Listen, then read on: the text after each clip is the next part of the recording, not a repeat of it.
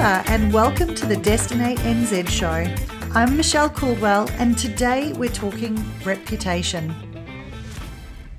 Welcome back, listeners, to another episode of the Destinate NZ show. Hope you're all having a fabulous week and sorry we missed you last week. I know I've had a few people reach out saying they're looking forward to the next episode.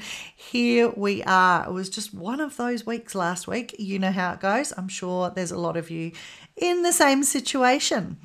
Now, there's been a lot of talk in the press in the past week or so about the challenges that we're having as an industry and finding staff, and judging by the follow-up press, this is impacting on the customer experience. So there's talk of customers being asked to make their own beds, for example. Goodness gracious me, what is the world coming to? Now, I'm assuming this is the media's way of portraying the message that rooms will only be serviced every second day or something similar to that, due to a shortage of housekeeping staff in a lot of hotels. Now, we've got our tourism minister talking about attracting high-value travellers on the one hand, while the immigration minister just thinks we all need to pay more to find staff. And it's actually quite laughable when you think through the messaging of these ministers at times. And I'm actually starting to wonder if they're on the same team. But you know what scares me the most, and why I wanted to discuss it today, is what does this mean for New Zealand's reputation? Are you concerned that all of this media coverage outlining the industry's flaws will affect our reputation offshore? Or worse still, impact on the current travellers' experience whilst they're here in New Zealand? We know that this shortage of staff is a worldwide issue at the moment, and every day we're hearing stories about flight cancellations, baggage being lost, and massive queues and attractions overseas. So there's part of me that thinks that most people travelling right now kind of understand that things may not be perfect. But what can we do as operators to mitigate the risk for our businesses and, importantly, the wider industry? It feels to me like we have this unique challenge at the moment with cost of living skyrocketing, which has a massive impact on our operating costs. Let's be real about that. So meaning more times than not, we've had to increase our prices. But with a lack of staff and no real rainy day fund left in the kitty after the last 2 years, it seems we're running the risk of providing less for a whole lot more. Now, the easy option is to sit back and blame the government for making it too hard to get visas, too expensive to recruit staff, and criticise Tourism New Zealand for not having a working holiday campaign in market. And whilst all of these would certainly help us, I do believe there's also some things that we can do in our businesses as well. So if we start with customer experience, there's an opportunity here to review what we offer to our customers and how we deliver it. I talked last year about the skift megatrends, and one of them was the unbundling and bundling of experiences. And no, I'm not talking about combos.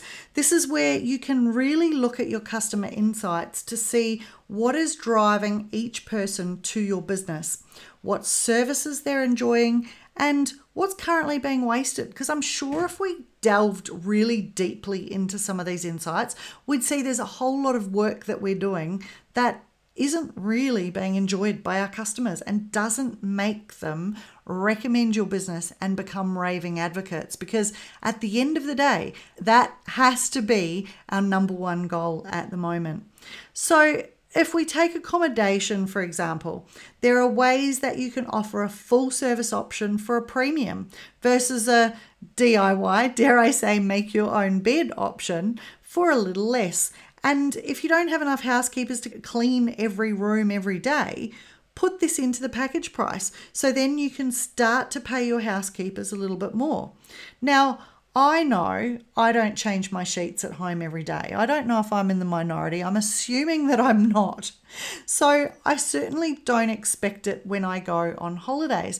And in actual fact, if my bed doesn't get made while I'm on holidays, is that really a big deal either? I mean, it's pretty easy to do it yourself. Do it every day. When I go on holidays, that's not one of the things for me personally that I'm looking for. I would much rather have a nice spa or pool to relax in, or a day spa to go and spend some time in, rather than have somebody come in and make my bed for me. And actually, I think about how much water is wasted in cleaning sheets every day as well. So that's obviously something that I'm keen to avoid as much as possible as well. But I know when I'm traveling for business, I value different things to what I value when I'm traveling to the same hotels for a holiday break. So maybe look at ways you can break down your customer personas to really dig deep into what they're looking for and build packages that work for them and you. As an activity or attraction provider, I kind of feel this is quite simple, and forgive me if I am oversimplifying this, but it's about outlining really clearly what your experience will entail for the customer prior to them booking. Can you provide transfers? Will there be snacks included? How many times a day can you realistically offer a trip with the staff you have on hand? Are there other activity operators you can team up with to provide something extra for your customers? I've said it before and I will keep saying it. Make it clear. Put it on your website. If your product or experience has changed, don't be afraid to outline that up front. It's also important here to break down your customer personas to find their pain points in their customer journey with you. How many of you look at customer personas versus segments? Now, let's start with the difference between customer segments and personas. First, segmentation allows a brand to understand different sets or groups of customers. This might tell us where a particular group lives, their age range, and maybe even some of their typical buying behavior. Now, if you think about a traditional one that we talk quite a lot about in tourism, it might be couples in their 20s that live in Auckland, for example. So we start with that.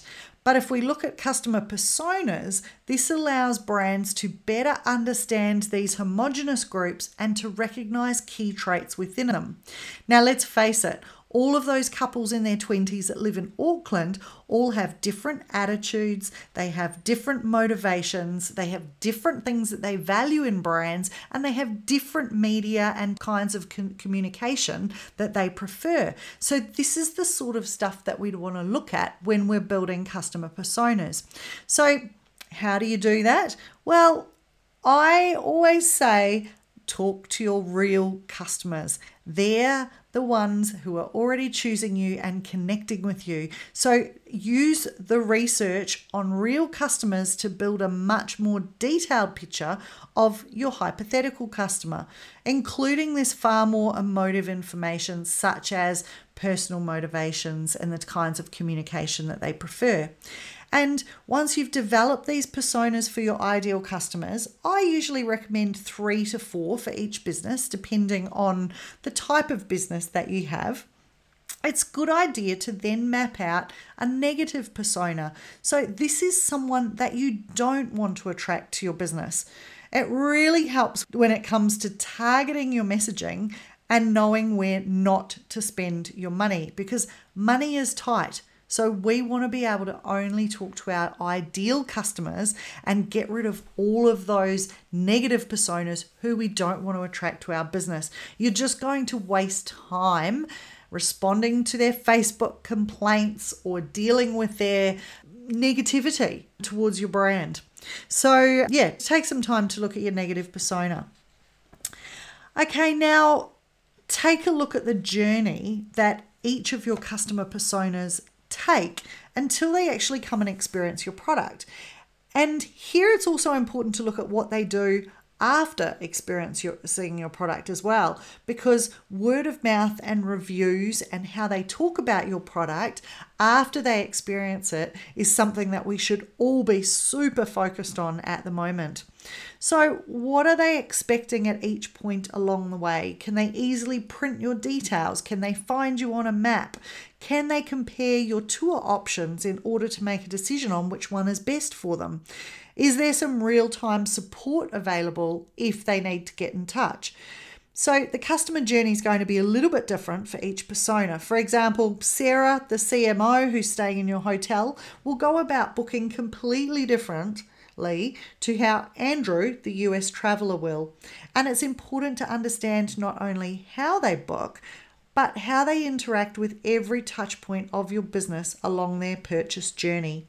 So this will help you form a picture of what's important for each of your customer personas and where you currently have waste in your system. So for each stage of your journey, there's a few things that you should try to identify. What were their goals? What did they want to achieve? What did they expect the process would be like? What were the steps and touch points they used to complete the stage? How did they feel emotionally during each touch point exercise and why? Other thoughts that they may have had during the stage, and how long did it take them to complete it? Now, more than ever, customer experience is one of the most important things we can provide and control in our business. What's another? Well, going hand in hand with customer experience is employee experience. Great employee experience usually leads to great customer experience.